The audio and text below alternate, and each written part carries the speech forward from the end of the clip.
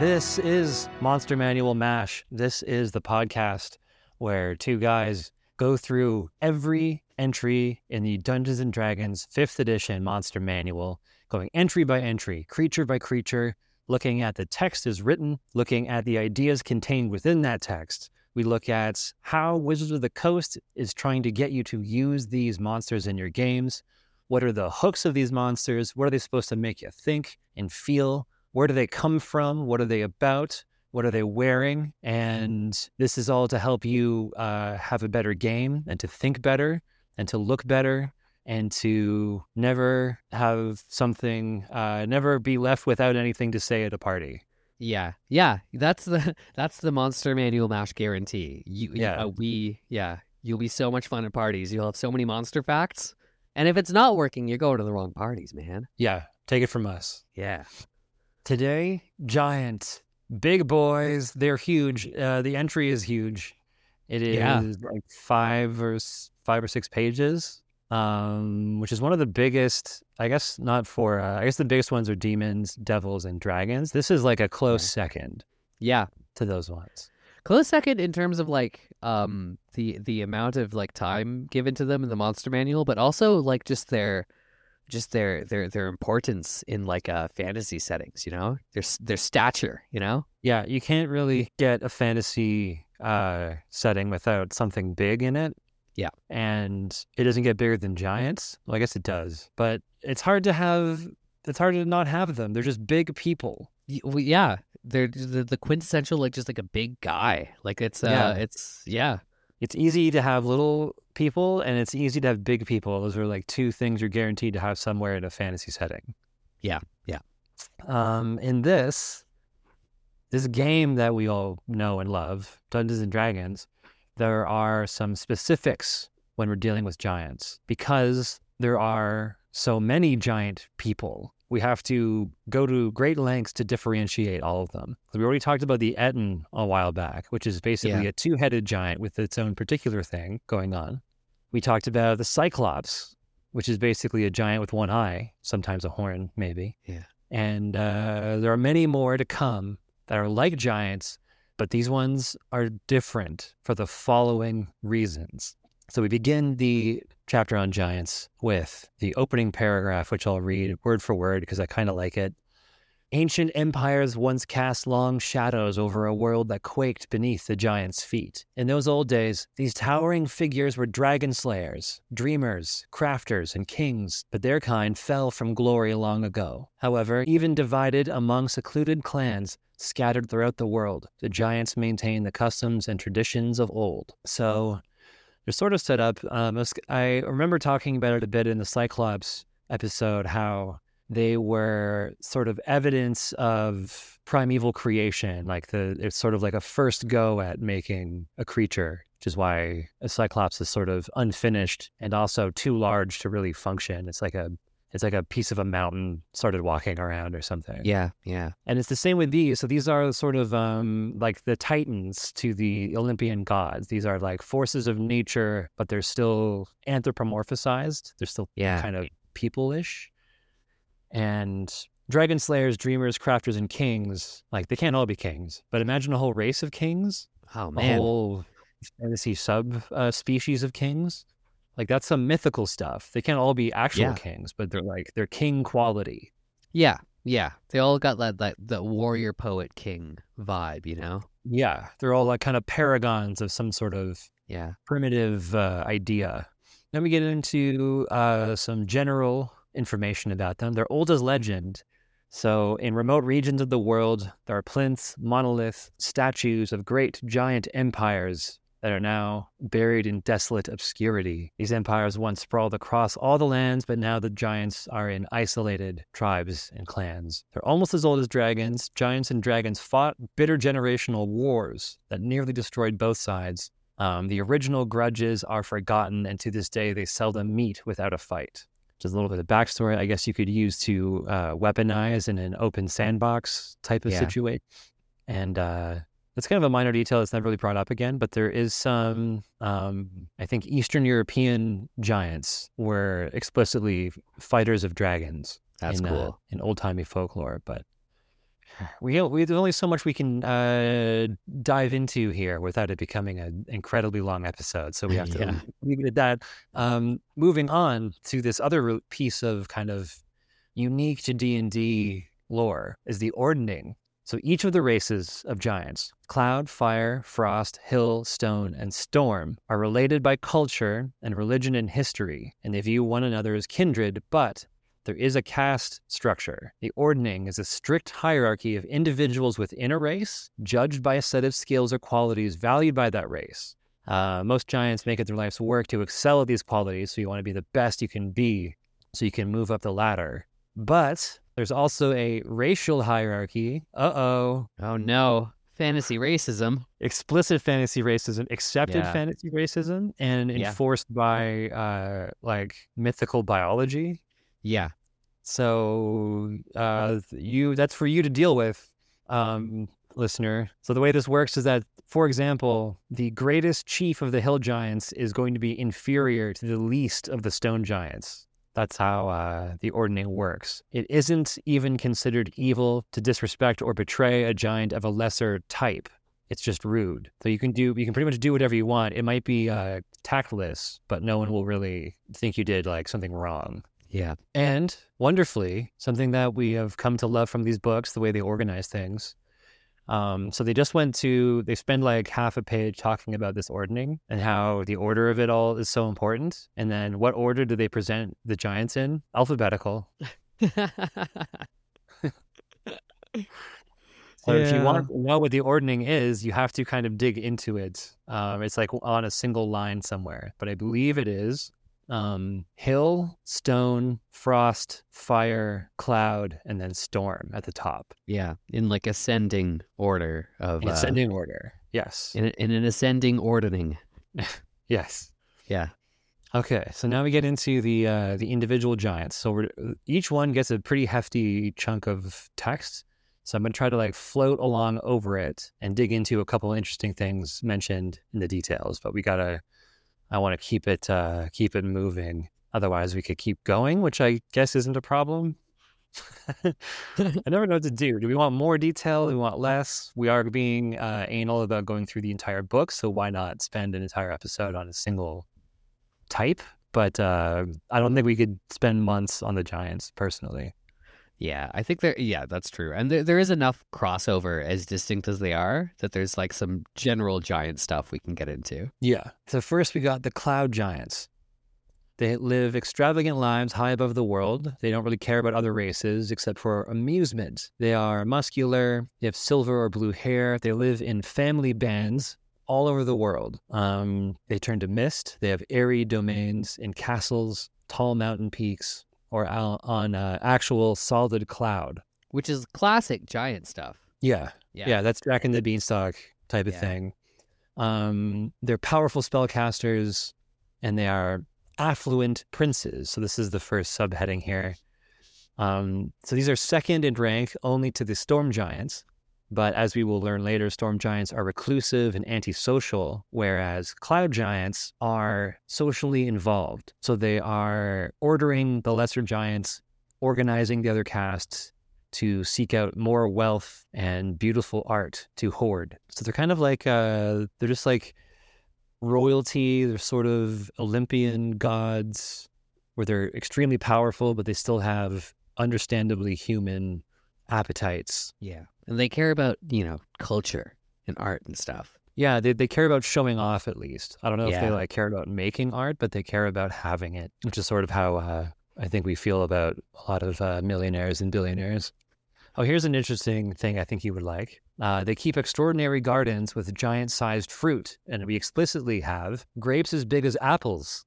And apples the size of pumpkins. Yeah. I didn't know if you had the book in front of you. I was going to ask you what you thought an apple would be the size of. And then a pumpkin the size of wagons. Yeah. Wagon-sized pumpkin is the cloud giant promise. That's great. I like that sort of power scaling of their garden fruits there. Yeah. It's funny because it starts with a grape the size of an apple like that. I don't know why that's not that. It would be impressive to see a grape that big, but it's just, man, you couldn't believe these grapes. It was the most fantastic thing you've ever seen. It was like something out of they were the size of apples. Like it's yeah, it's comparing like I don't know. There's something funny about comparing. Like you take a fruit and you imagine the fruit as big as you can, fantastically big, and it's still only as big as another handheld fruit. Yeah, I think is the thing here. Yeah. An apple the size of a pumpkin. Now we're talking. That's yeah. And then a pumpkin the size of a wagon. Get out of town. And then there's a little nod to Jack and the Beanstalk, where errant seeds from these gardens produce tales of cottage-sized produce and magic beans spread to the mortal realm. And they keep griffins, peritons, and wyverns. Like we keep birds. So fun little pets who should probably be free. But if they're domesticated, then there's not much you can do. It is also like, I don't know, maybe this is this is a way to characterize the sort of like I don't know, like hoarding and show offiness of the cloud giants, but they literally live in clouds. Like they live in there's nothing but open sky all around them, and so like you could have a flying creature and just like train it to be like a homing pigeon, like just get it to come back. But I'm imagining them having these in cages and things. Yeah, they're not like companion animals. They're just showing off. Yeah. Because although, like in folklore, giants can be friendly and they can be affable, or they can be evil and they can be malicious and vindictive. But whatever they are, they tend to be pretty simple. Yeah. So if they're embodying a sort of aspect of nature, in this case, like airiness and haughtiness of the ruling place of clouds above the ground, if they are supposed to be like royalty, then it makes sense that they don't actually have close relationships with the things that they keep. Yeah. The lesser races they deal with. They do have a religion, and there are a bunch of like giant gods, but I don't really know much about them. But it does mention that cloud giants, the evil among them, the evil cloud giants, they like to align with this god Memnor for his self-interest and deceitfulness, and good giants appreciate the same god's intellect and silver-tongued speech, which suggests that even among a race, the race of giants, good or evil, they don't really, there's no like war between good and evil giants. They're all just kind of lumped in together. Yeah. Interesting that it's like they're aligned with different aspects of the same god. Yeah, because it makes it kind of a cohesive culture then, even if individuals within that culture are very opposed to each other. But that kind of makes them, to me, makes them like more of a whole part. Like, what am I trying to say? If they are supposed to be anthropomorphized nature, then it just makes them complete in and of themselves. Like there's no conflict within themselves. Nature contains both good and evil, so to speak. Yeah. Light and darkness. That would make sense from that. Yeah. Individuals in the race, in the ordning, compete by conspicuous wealth hoarding, and they also gamble on matters nominally outside their control, such as the results of a battle between mortals. Interference is considered cheating only if you get caught. Otherwise, it's cleverness, honoring Memnor. So there you have a very Olympian god element. Yeah. So these guys would be sort of like gambling on the affairs of mortals. These are maybe characters that players would approach to help the outcome of a battle, or you would try to sway one giant to aid you in order to, you might appeal to like his wager with other gods to like make him sway things in your favor. Oh man, going to a giant casino and just like socially manipulating all of them and using that to affect the outcome of battles and history and everything. Socially engineering, wearing a nice it'd be like Casino Royale, where you go to the giant casino and you have to like saddle up to the roulette table of mortal outcomes. You've got to deal with these giant chips and giant cards. That's always fun. Yeah, just the body humor. Yeah. Next are the fire giants. These are master crafters and organized warriors. They live in volcanoes and their derivatives.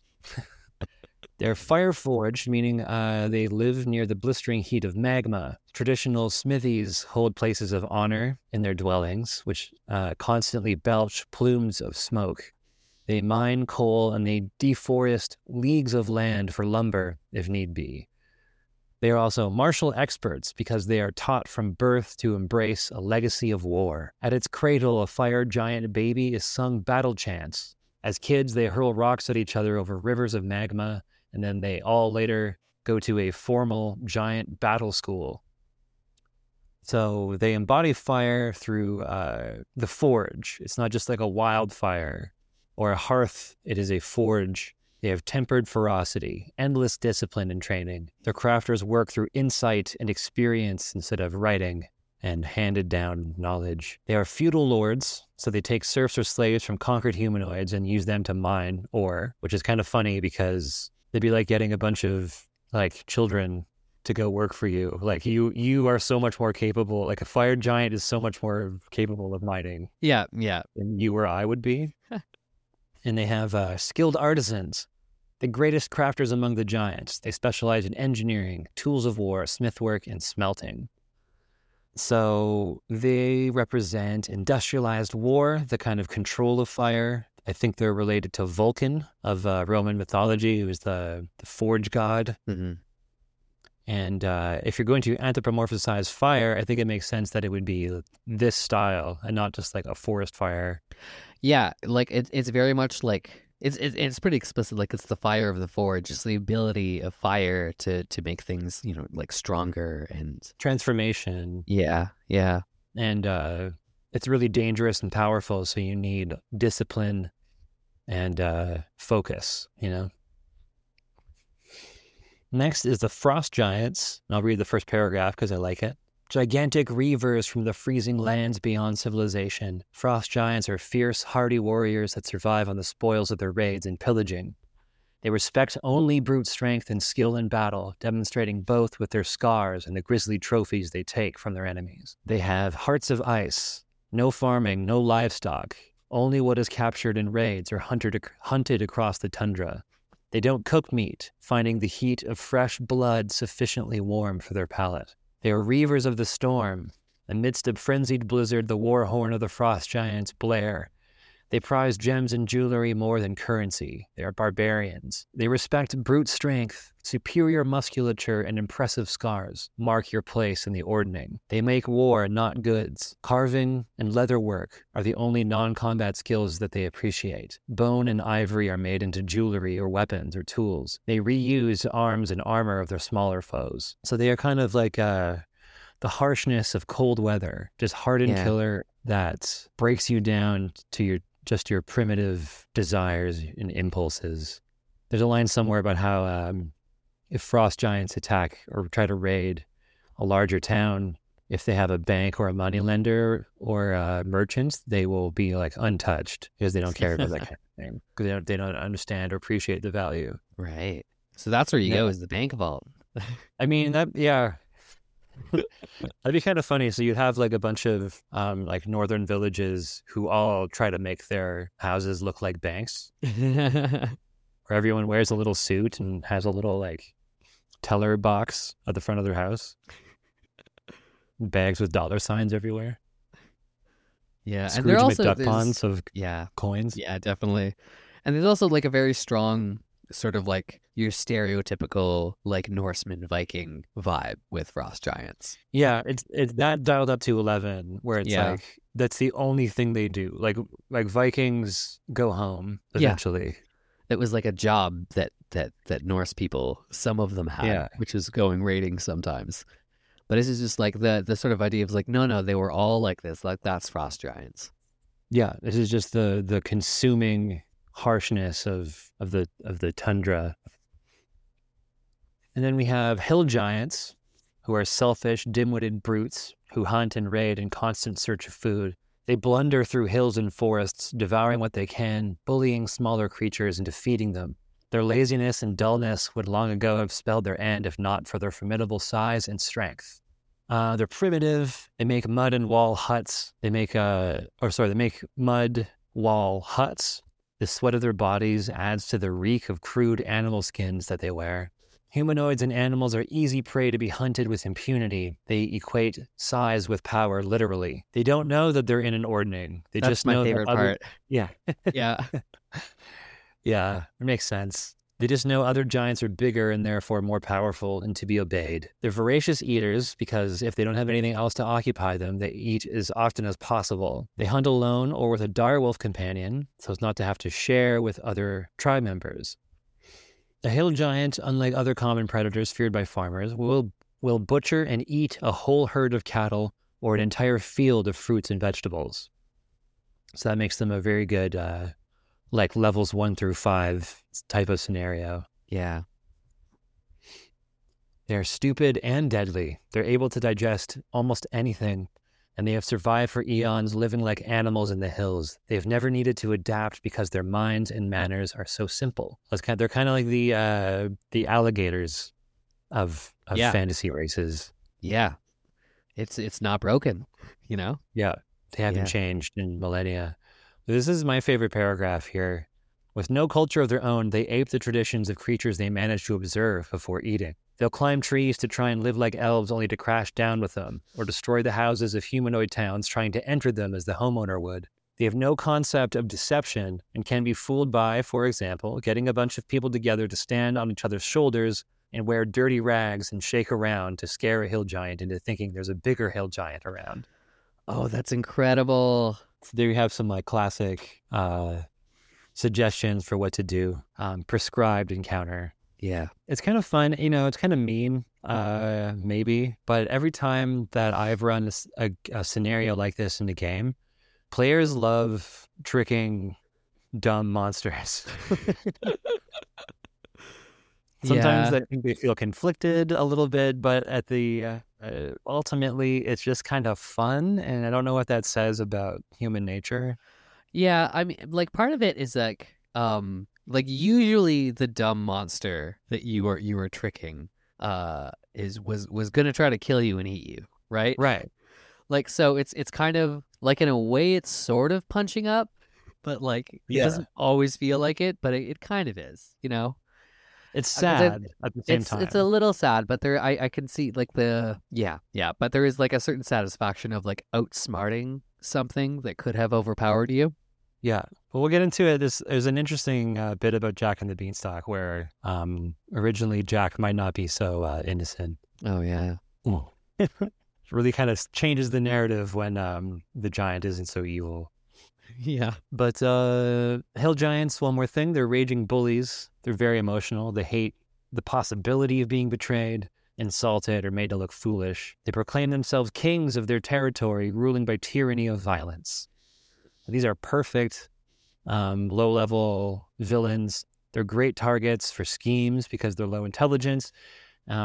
Usually player-made schemes are pretty harebrained, but because the giants are so low intelligence, they can still work, which is, I think, that's the juice in the hill giants thing. Yeah. You can get a bunch of people to stand on top of each other's shoulders and shake around dirty rags, and that'll work. And when you pull off like a really dumb plan, it does feel good. Yeah. The hill giants kind of borders on the ogre territory, which if you haven't talked about yet, we won't for a while. But I think one of the big differences, ogres, I believe, are solitary. They're like scary brutes who lurk in darkness and caves, and they have like dwellings. Whereas hill giants participate in folkloric societies, so they're always like encountering other things. They eat villagers. They throw rocks at dragons. They get into business. Everyone in the region knows them. Yeah, they make themselves known because they think they're kings. They think that they are better than everyone. Whereas an ogre, I believe, just kind of like would rather stick to themselves. Yeah. Okay, 2 more. Stone giant. Stone giants are reclusive, quiet, peaceful, as long as they're left alone. Their granite gray skin, gaunt features, and black sunken eyes endow stone giants with stern continence. They are private creatures, hiding their lives and art away from the world. They live in labyrinthine underground networks. They wordlessly chip away at elaborate carvings. They measure time by the dripping of water. Far from chittering baths for the patrols of their cave bear companions are holy places of complete darkness and silence. Stone takes on its most sacred quality in these cavern cathedrals. Their buttresses and columns carved with beauty that shames the legendary stonecraft of the dwarves. To stone giants, artistry is a virtue. They create intricate, sprawling murals and carve elaborate stone sculptures. The best carvers are made leaders and shamans and prophets, believed to be the hands of their god, Scoreus Stonebones, which is a little... That's a good name. I think Scoreus Stonebones is like, I know there's... It's a hat and a hat. Stone giant, stone bones, stone everything. Scoreus, I like as a name though. It's good. I like a god with like a first and a last name. That is, yes, it's true. Yeah. Is it like when the god just like sounds like it's a guy, you know? Yeah. Howard Johnson. Blessed be his name. Despite their size, they are lithe and graceful. Even in combat, a stone giant strives to hurl boulders with brute strength, but also stunning athleticism and poise. They are dreamers under sky. They regard the world outside their underground homes as a realm of dreams where nothing is entirely true or real. There they behave as you or I might behave in our own dreams, making little account for their actions and never fully trusting what they see or hear. Promises need not be kept, insults made without apology, and murder is of no consequence. I really like that part of it. I like the stone giants a lot. I really like the stone giants. Yeah, that's the dream thing is like so cool because it's so unnerving just to think about. Like not only are they like bigger than me, but like they don't. It's almost like they're solipsists. Like they don't really think this is real. So there's no like they're simulationists. Yeah, which is the scariest thing. One of my coworkers said that her little boy, who's like 11 or 12, was talking about the simulation, like he believed it. I was just like. I was trying to warn her without fully letting on how deeply concerned I was. Yeah. Without being like, that's a school shooting territory. Yeah, I've read Breakfast of Champions. I know what happens at the end of that book. What happens at the end of that book? Oh, well, there's a guy. It's been a while since I read it, but there's a guy who becomes convinced that he is in a solipsistic universe. So he's the only actual conscious being. Everyone else is like a projection, right? And just kind of goes on a rampage at the end because he can't be convinced out of it. That's part of it. I might be misremembering it. It's been a while since I read it, but yeah, that's like a major plot point. Is like a guy just slowly over time becomes convinced that nothing else is real but him. Yeah, I mean, I guess which is different than thinking that you're dreaming, but yeah. Yeah, but it means it still gives you the kind of impunity to behave however you want. Like anyone who's played a video game, maybe not everyone, but I think it's a fairly common behavior to, if it's a role-playing game where there are NPCs hanging around or friendly characters, you will pause the game, you will save it, and then you will just go on a murderous rampage. Yeah. Just to see if you can break the game. Who among us hasn't killed everyone in Whiterun? Just to see what would happen. Just to see. Just to see if you could. Yeah. Just running amok in Vivek. Oh, taking on everyone, all including those meters. Yeah. Yeah. We're watching you, scum. I love those guys. Yeah, me too. That was a good town guard. Just gold masks. They hate you. Yeah, I made my character dress up like them the first time I played. They try to kill you if you dress as them. Yeah. Yeah. Worth it. Yeah. So that's the kind of thing like a stone giant, would get up to. Just yeah, exactly. Stone giants are the worst kind of solipsistic player of the video game. Yeah. Although I don't think they would be so like wantonly murderous because they don't seem to have that kind of temperament. But they might just kind of like check it out. They might just mess around. They're artistic, so they might have kind of inscrutable motivations to do things. Mm-hmm. Mm-hmm. And a good mission for some PCs could be to like guide a stone giant back to its home. Yeah. So it stops like trying to get come up with artistic ideas in what he thinks is a dreamland. Just like murdering sheep and like rearranging their bodies or something. Get back into your hole in the ground in the dark and carve things. Stay out of the surface. Which is also wild because like that's I don't know everything about stone giant because like they're at their least threatening, they're underground in the dark by themselves carving stones. You know, like there's something they're not about bothering that anyone. too. Yeah, And they're interesting. Because what are they thinking about? They're like the long contemplations of mountains and deep rock. yeah. Because giants are. I mean, I can't remember if this has been explicitly mentioned, but I've always felt like giants. They're also like very long lived, typically, right? Like they're you know, so they would have a different perspective on time, especially the underground ones, because you wouldn't even know that you know days are passing if you're underground. Yeah, you wouldn't understand days. You just experience like one long deep time period, one long dream. Yeah, and the environment suggested by the entry is cool too. Of there being vaults of complete silence and darkness. Like maybe like a reverse amphitheater where you can hear a pin drop, or like a room has been designed to completely absorb noise and light. Yeah, I can imagine the stone giants being like really flexible and bendy as well. Yeah, because they're lithe, right? They're like, yeah, and like if they live in underground tunnels, like they have to contort themselves to get around. Like they're the strangest giants. They're really weird, yeah. In my imagination. And I wonder how intentional this is, but like with the chambers of like silence and darkness, and with their like dreaming thing, like it really reminds me of sensory deprivation tanks. Yeah, for sure. Yeah. Like that, like with the absence of stimulus, that the mind just creates its own. Yeah, they're intronauts, which makes them especially susceptible to solipsism. Yeah. Finally, we have the storm giant. They are contemplative seers living in places far removed from mortal civilization. They have violet or purple-gray skinned. They are benevolent and wise until angered, when their fury will affect the fate of thousands. They are distant prophet kings. They live in isolated refuges above the world or below the sea, beyond the reach of most creatures. They live in cloud-top castles with speck-sized dragons flying below, or algae-covered palaces at the bottom of the sea. They are detached oracles. They recall the glory of ancient giant empires forged by the god Anam and wish to restore its former glory. They don't compete for status in the ordning, but live in contemplative seclusion, watching the depths and the stars for signs of Anam's favor. They read other omens to foretell the rise and fall of kings and empires, see the beginning of fortune and disaster, and learn the pattern of seemingly unrelated events. Though they are usually indifferent to the subjects of their predictions, they may choose to willingly divulge their foreknowledge to benevolent beings who visit them, so long as they are shown respect. They live solitary lives. They communicate infrequently with others, and then only to compare signs and omens or to engage in rare courtships. Parents stay together to raise children, then return to isolation. Some storm giants are worshipped as gods by some humanoid cultures, though it is this status the former largely ignores.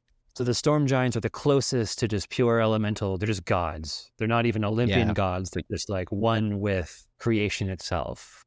They don't care for mortal affairs or material concerns. Yeah, and it seems like they're like looking for signs. They're contemplating things. They're sort of like, they're sort of like because there's all the ideas. When it opens with giants, it talks about the glorious empires of like the ancient times. And it sort of seems like storm giants are also like, yeah, they're remembering the past, but they're also they're sort of contemplating the deep future as well as history. Yeah. Yeah, they're not hung up on restoring glory, although some of them are religiously. So maybe they are like slowly over time bending things to work out in their favor, but it's not in an egotistical way or an idle way like the cloud giants might. They have they're the planners and the long-term influencers. And so I just made a small comparison here to highlight the difference in the power of the giants. So the storm giant has on average 230 hit points. They're a challenge rating of 13, and they can do things. They have a great sword. They have a lightning bolt that they can throw. They can throw rocks. They can levitate at will. They can control weather and a bunch of other spells. And then at the bottom, you have hill giants who have 105 hit points, so less than half. They're a challenge rating 5, and they just have a club and a rock. You can always throw a rock, though. I think they can all throw rocks. They can all throw rocks. Yeah. Yeah. So that's the differences that we're looking at here. Those are the giants. What do you think about that? I think there's a lot of good stuff there. I like that. It's like with these different, with the kind of like the society and ecology of giants that they created. It like I think it really works with giants because like at least with having these different kinds all kind of coexisting in the same world, because we'll probably get into it a bit later, but there's so many different sort of kinds of giants. You can kind of get like the sort of giant you want out of the ones we just talked about, you know? Yeah, you have like affable social giants and the cloud giants, or you can have it just be a terrible raider with the frost giants, like all the pretty well any type you would see in folklore or in a movie or whatever is represented somewhere in this scale, somewhere in this spectrum. Yeah. Though I guess, like, I don't know, that there are some, like, it begs some questions to me. Like, I'm trying to imagine through the ordning, you know, like how, I don't know, some kind of request or order or command could get passed down the chain, like throughout, like how would it sort of evolve through the interpretation of these different giants if like the same idea kind of like went from the top, went from storm giants all the way through the ordning down to the hill giants somehow. Like a call to organize somehow. Yeah, like if a storm giant, for whatever reason, like needed to have something done. Because next up is like cloud giants. The storm giant is like, okay, my cloud giant brethren, I need you to find a thing. And then the cloud giant's like, well, I'm going to delegate this too. So then they keep kicking it down. Yeah. And I'm wondering like how much interaction between the kinds of giants actually happens for it to be necessary to have like this like chain of hierarchy. Yeah, how does it work exactly? Yeah. Because I'm having a hard time imagining like storm giants. I guess it's pretty explicit that they don't care that much about hill giants, but like being more concerned with hill giants than like a noble small folk. You know what I mean? Yeah. More concerned with them at all. I don't know. Yeah, like how do they actually interact, these interspecies meetings? And is it taken as like, are cloud giants like happy to help, or are they like eager to just delegate and twist their orders into something that benefits them? Yeah. And eventually each cast in the ordning kicks the request further down the ladder until you have a hill giant who's just being like browbeaten into fulfilling some sort of prophecy that it doesn't understand. And it doesn't get done because somebody puts on a giant trench coat and shakes around. Yeah. And this is how the giant empire fell. Yeah. They kept delegating.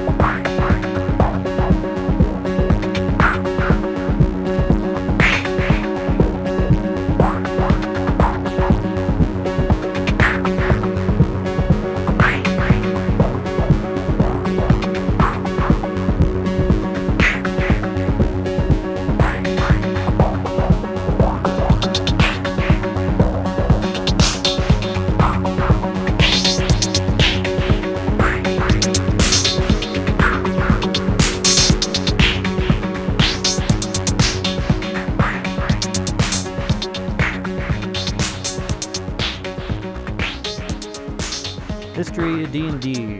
Interestingly, they're mostly unchanged since the original Monster Manual. The core ideas have just been kind of maintained and refined in some ways. The one thing I did find, well, I guess there's two things.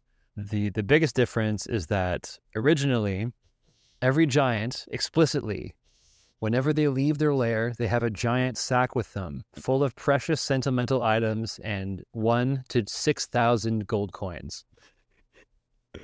So there's your reason for assaulting a giant. That's a giant. Look, if I know one thing about giants is they always got their sack with 1 to 6,000 gold coins in there. Yeah, and they're sentimental items. Which also, that plays with the whole idea of like them being dangerous but sympathetic. Like if you just assassinate a giant to get its 1 to 6,000 gold, and then you find a bunch of like a teddy bear and a little photo booth portrait with the giant and his like high school girlfriend and his like EpiPen, like he's like yeah, his inhaler. Yeah. Their loyalty card for the cafe. One of those pens with the 4 different colors, and you can click it down. Tamagotchi. It's still alive, too. Yeah, except the Tamagotchi is the size of a person, and it's a real person trapped in like a little cave, in a little like a maze. Oh, you got to put food in through a little hole.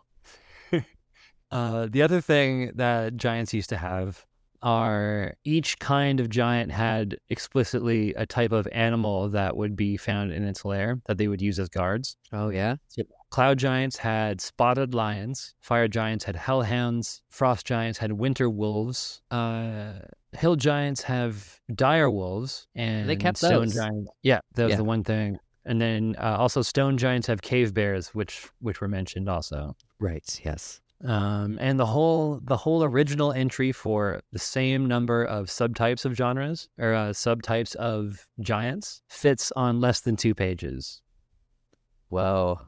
So the giant monster inflation. Yeah, there's lots of inflation. Etymology. The word giant comes from gigas, from ancient Greek or possibly Proto-Greek. That's where we get the same root as where we get gigantic and gargantuous. Oh, yeah. So giants are one of those things where there are just so many in folklore and myth. So I'm going to try to be kind of general and then maybe touch a couple specifics. Yeah. So giants are primarily studied as geomythologies, as coined by Dorothy Vitaliano, a geologist at Indiana University in 1968. The quote is, "Geomythology indicates every case in which the origin of myths and legends can be shown to contain references to geological phenomena and aspects, in a broad sense including astronomical ones, comets and eclipses. Primarily, there are 2 kinds of geologic folklore, that in which some geologic feature or the occurrence of some geologic phenomenon has inspired a folklore explanation, and that which is the garbled explanation of some actual geologic event, usually a natural catastrophe." And that's why giants, as we understand them, different from ogres and different from ettins and different from whatever else, giants are tied to landscape and elemental nature. Yeah. Hills are big, so hill giants are big. Volcanoes are big, mountains are big, tundra is big, storms are big, clouds are big. So if we sense nature to be inhabited and for there to be a human spirit, then it is a very large human, is the idea. Yeah. The author Claudine Cohen, in her 22 book, The Fate of the Mammoth, argued that the history of human interaction with fossil bones of prehistoric megafauna was heavily influenced by giant lore. The proto-scientific study of giants appears in several phases of human history. Herodotus reported that the remains of Orestes, Pliny, our old friend Pliny from various other monster entries, described a giant skeleton found in Crete after an earthquake and seemed to refer to evolution as the process by which giants become human size over time. So I don't know how that works, but that's kind of interesting.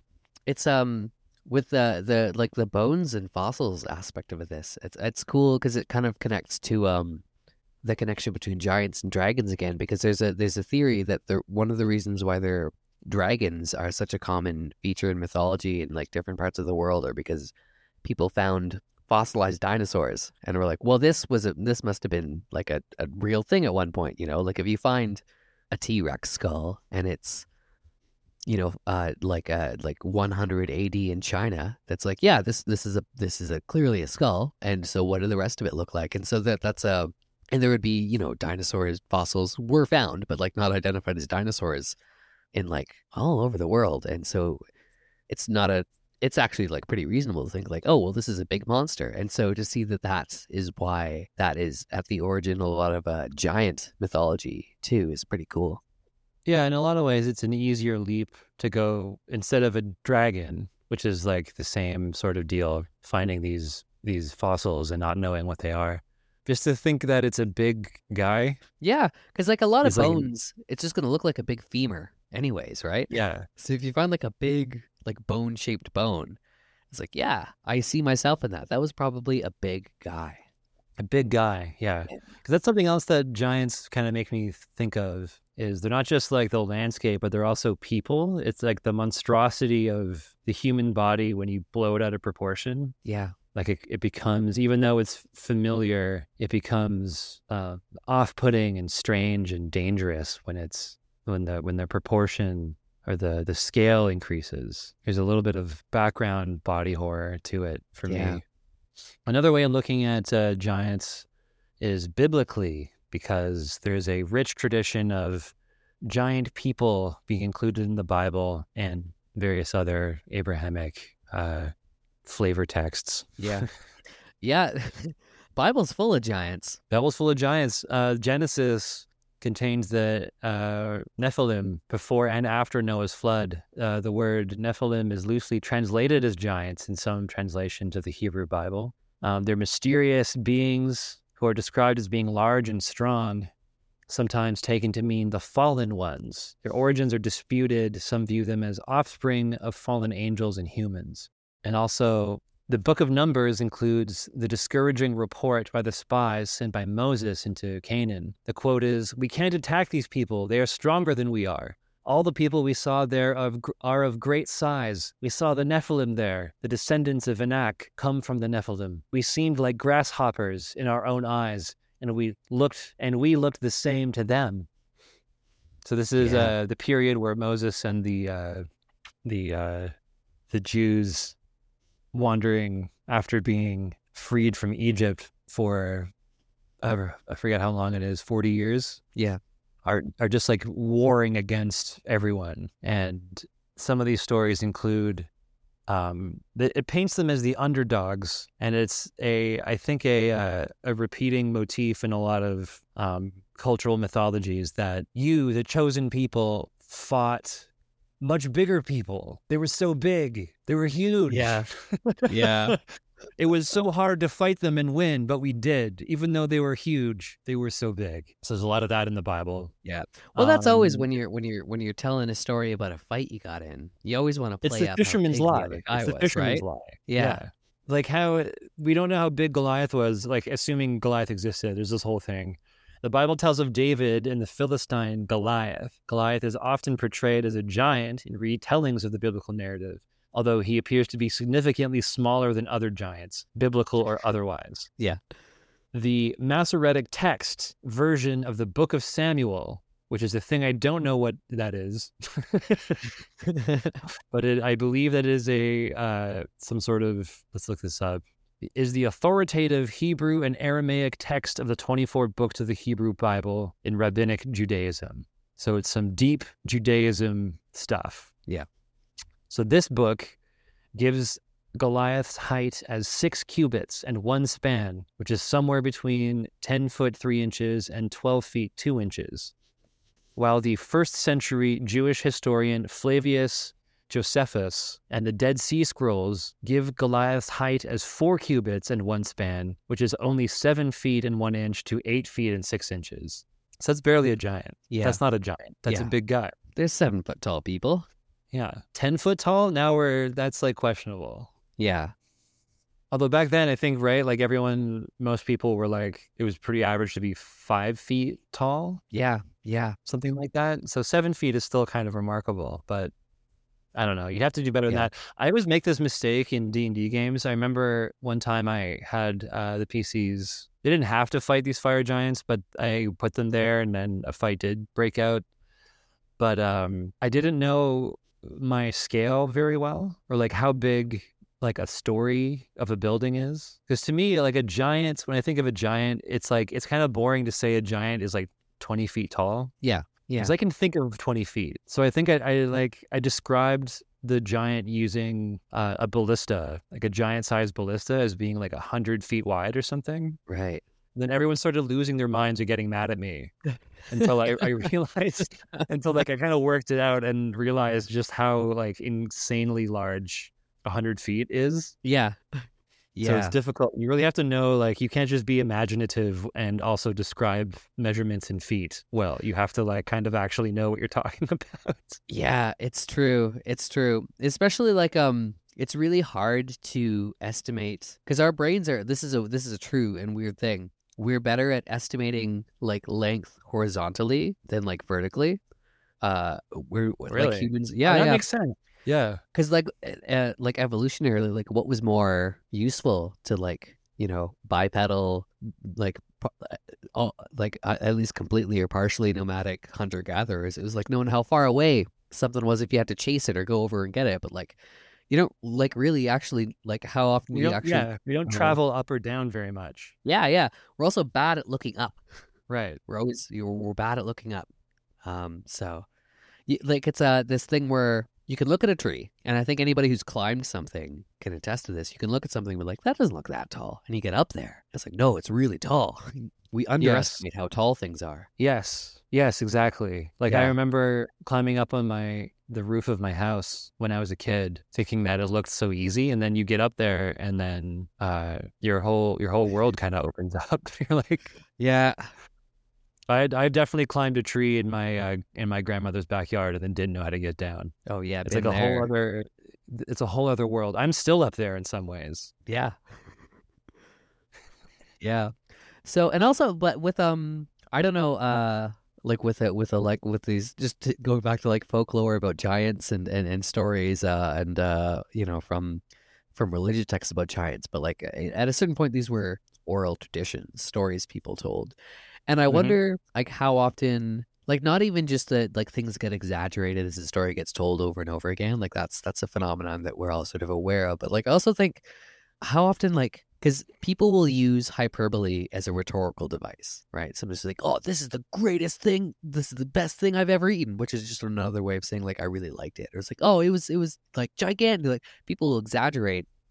And in context, when you're listening to the person exaggerate, they're exaggerating to like hammer the point home.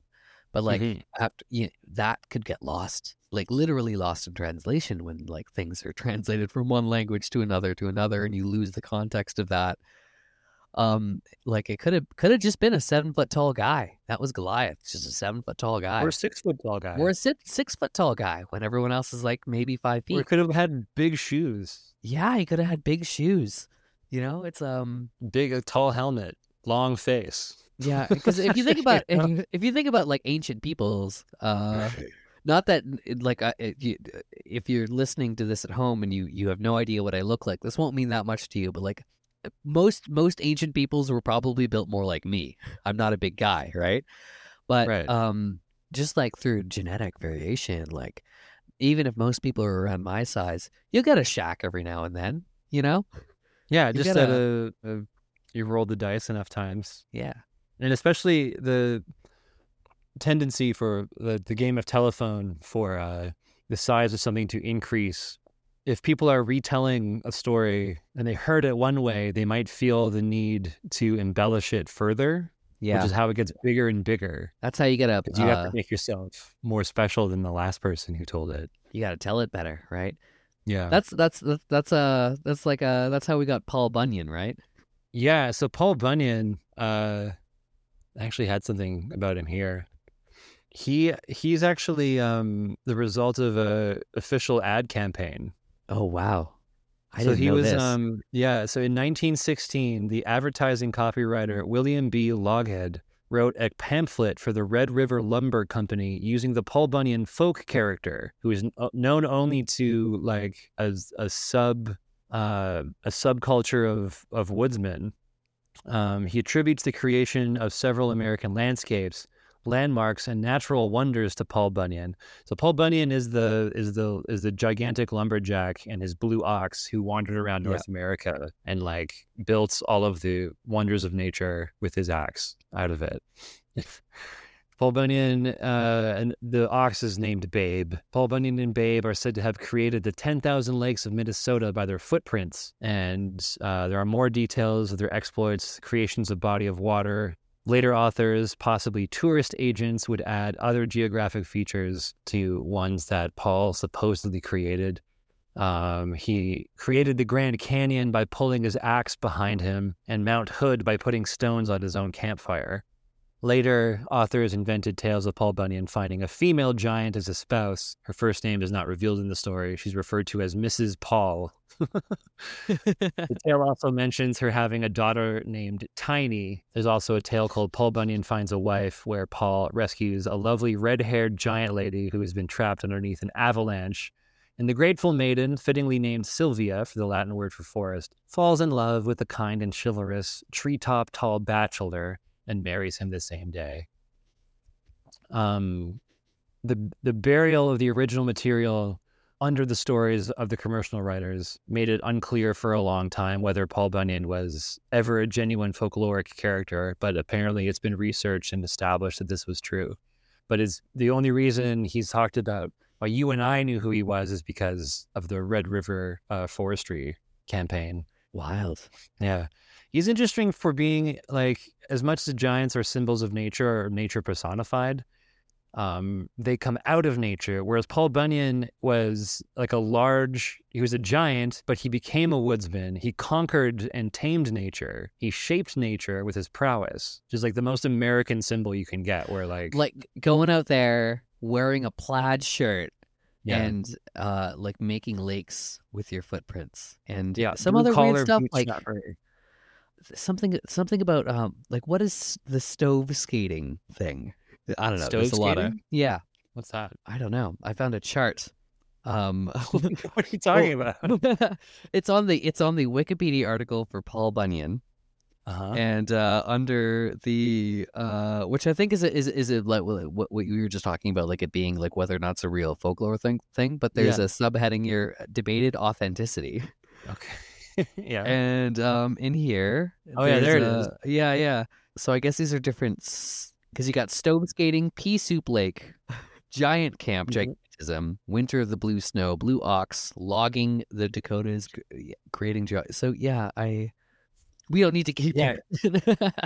I Very interesting. So they've researched and analyzed where different tales of Paul Bunyan came from and where they're included in whoever is writing about him. Yeah.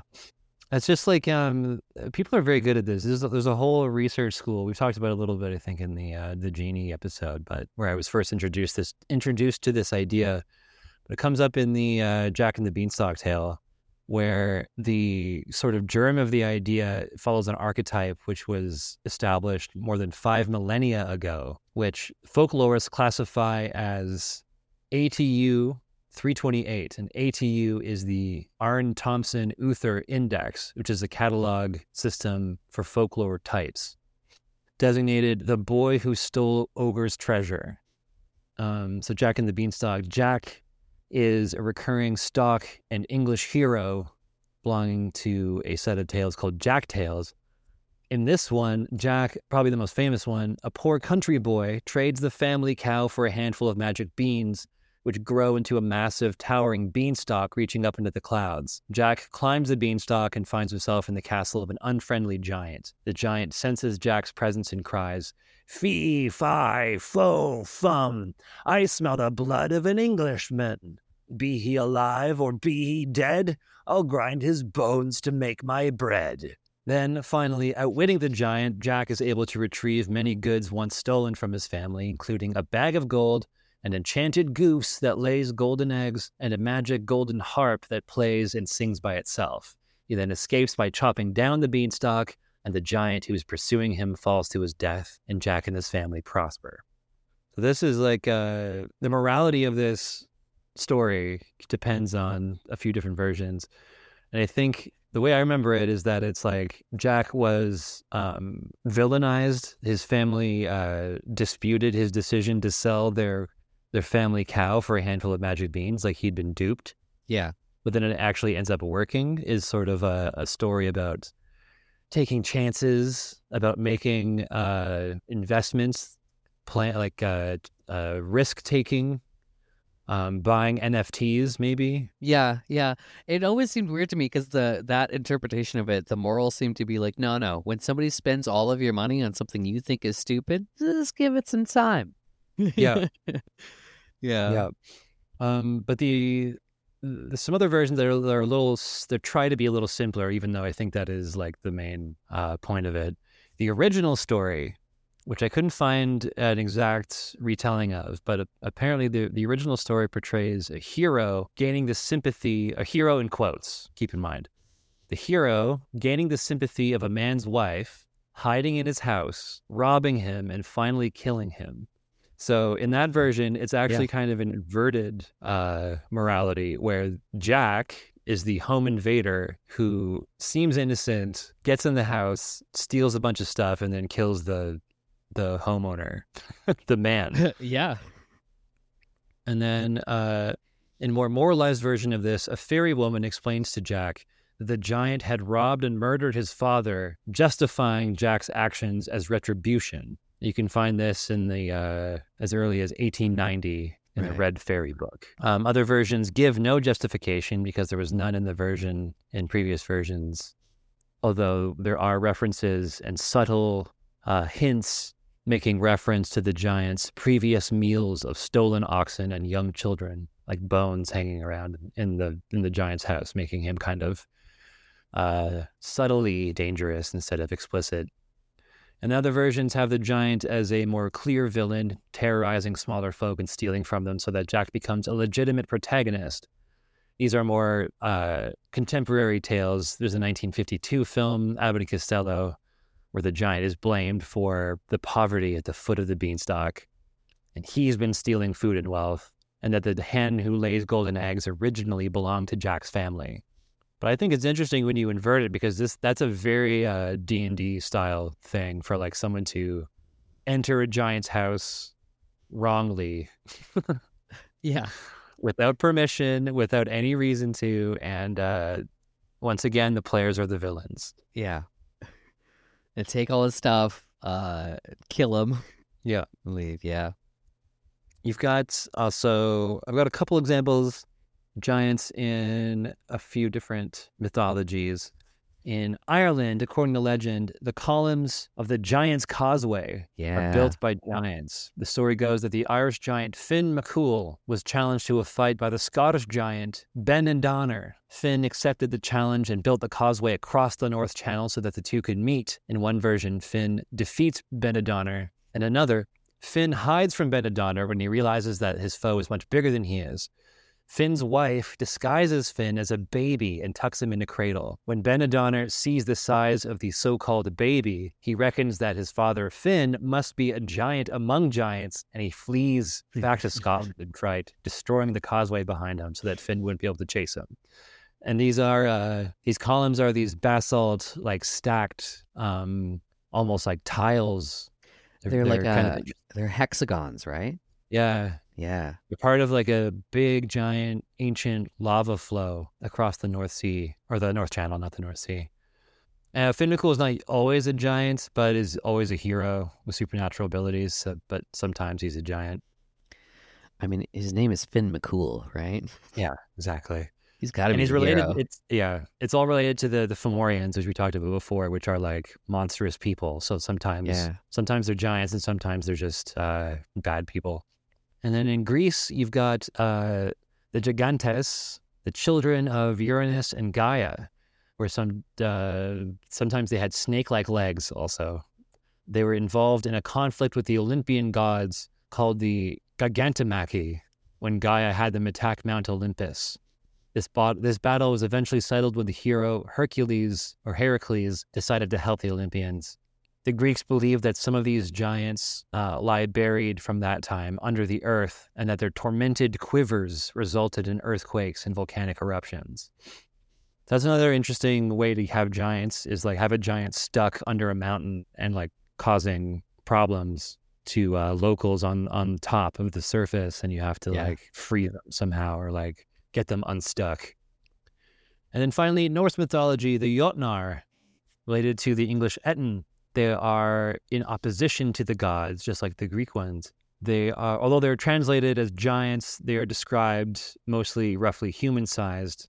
Some are portrayed as huge, though, as the frost giants. Then there are also fire giants and mountain giants. The Jotnar are the origin of most of various monsters in Norse mythology. And in the eventual Battle of Ragnarok, the giants will storm Asgard and fight the gods until the world is destroyed.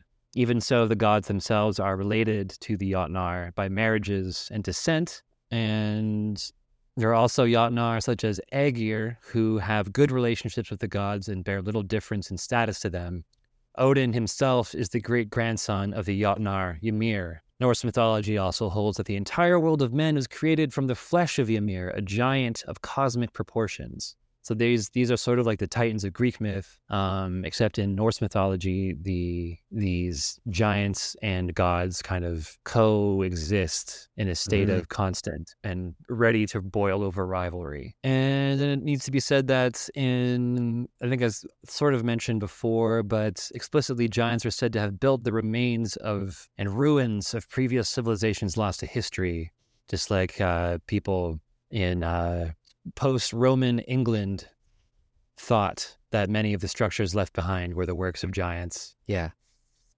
Which gives them even more of a kind of like one with nature quality, because you have these like ruins kind of grown over, full of wonder and mystery. Yeah. And that's definitely what I imagine when I like, I don't know, I love the idea of ruins of like old, giant society, because you have that sort of like, grown over stone sort of thing, but like to have the structures be larger than just like so much larger than would be reasonable, because that's what it would seem like. Make. Yeah, totally. That's what it would seem like to, to like a lot of Europeans post the collapse of the Roman Empire, if they weren't like educated and didn't know their history and everything, you would find, like, imagine the Colosseum or something like that. Like, this is bonkers. Yeah. Old aqueducts, things like that. And D&D is filthy with ancient ruins. Love a good ancient ruin. Yeah.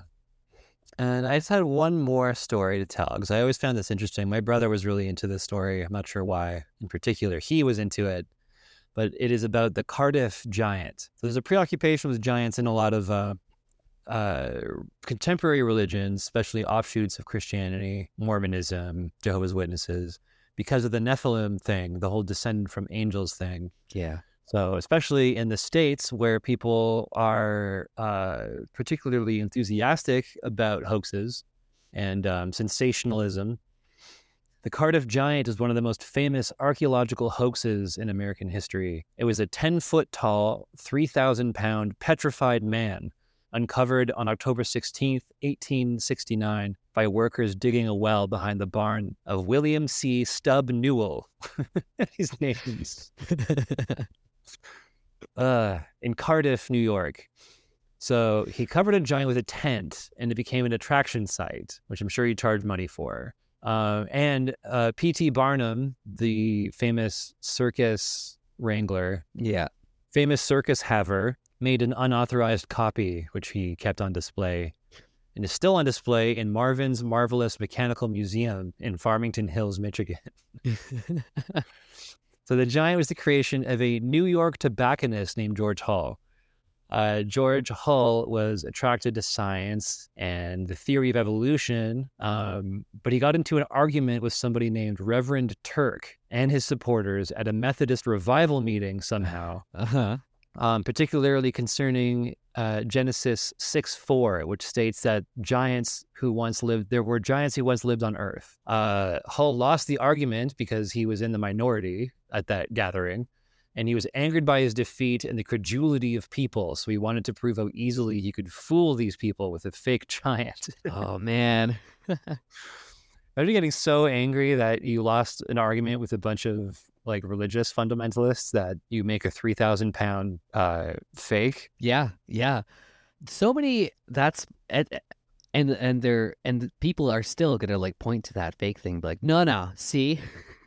Yeah, that's kind of how like a lot of flat Earth stuff started. Oh, 100%. Yeah, there's a big correlation between giant There are giant conspiracy theories also. Oh yeah. I mean, I guess, yeah. I mean, that should go without saying. But like contemporary, there are people who will share pictures of like old buildings, Right. and they're like surely giants and no other explanation. Or like, here's this picture of a really big shoe. Why would somebody make a shoe that big unless there were giants? Yes. Yeah. Yeah. Do you have a favorite fictional depiction of giants?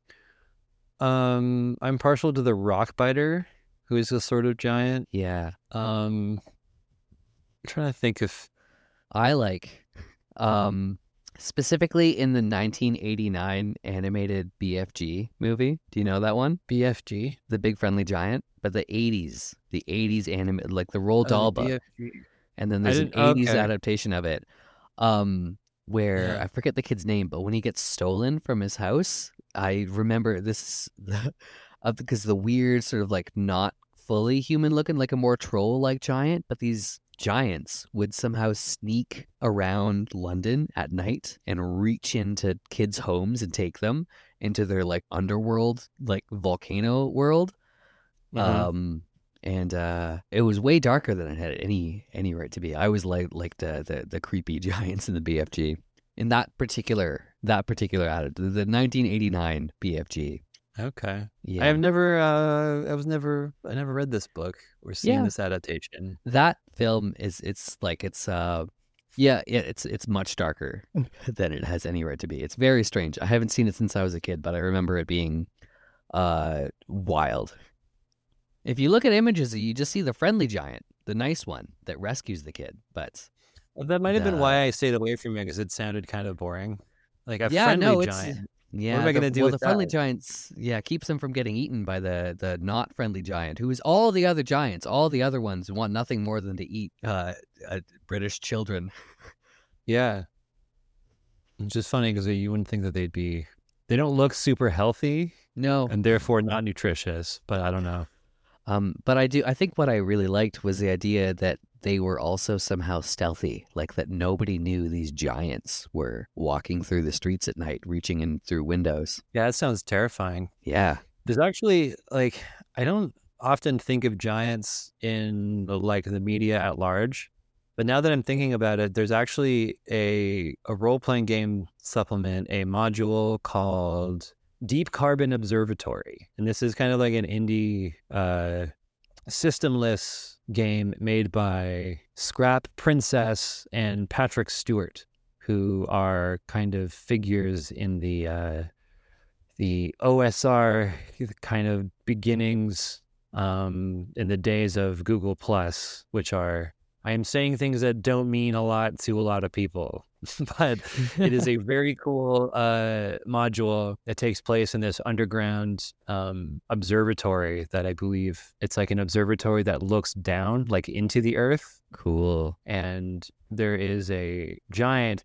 So this is what I was thinking of when we were talking about the stone giant. I was actually ripping off this idea about there's a giant who lives in this observatory, but he's entirely flexible. He's like made of putty basically, but he can reach around doors and hallways, which is an extremely terrifying image. Yeah. So that's what I like, I guess. Yeah. And then you got, like a lot of. What were you gonna say? Oh, I just like I like that the through line between our favorite giants is that they're spooky and grabby. Yeah. Yeah. That's what you hate. That's what you hate about big people. They can just pick you up. I don't want a big hand to come in. I don't want a big me. hand picking me up. Yeah. One of the scariest things that ever happened to me was I was a full grown man. This happened maybe like 6 years ago. We were at the Spill, which is a bar here used to be a bar here in Peterborough, where Wes and I live. Yeah. Sorry, I just doxed us. But it's a bar here, or it used to be, and still in my heart exists. But there's a band playing, and they got off stage, and they were getting their shit together, and it was a big party atmosphere, lots of chaos, and they were leaving. They decided to leave, and one of them, who was like 7 feet tall, I want to say, maybe not that tall, maybe he was like 6'5" or something, but like way bigger than me. He, I found out after, thought I was one of his bandmates from behind. And in the spirit of rowdiness, as they were leaving, he thought I was his friend who was like not leaving, was being stubborn. So he picked me up from behind and like carried and like in like a lock. So he had my arms, like I was totally taken from behind by surprise by a person much larger than me in like a sleeper hole or something. Like he had my arms pinned up behind my, like I couldn't move at all. And he just lifted me and like carried me outside. And I couldn't see who he was. I didn't know what was happening. And I remember my wife, Emily, was working the bar, and she and I like locked eyes. She just like watched me get carried away, and she didn't have anything to say about it. I think she just thought I think she thought it was like I was part of it, like I was having fun. Like in on it somehow, yeah. But I was totally horrified. Yeah. So that was my encounter with a real life giant. Yeah. He put me down. Nothing came of it. He just put me down and he looked at me and he was like, "Oh."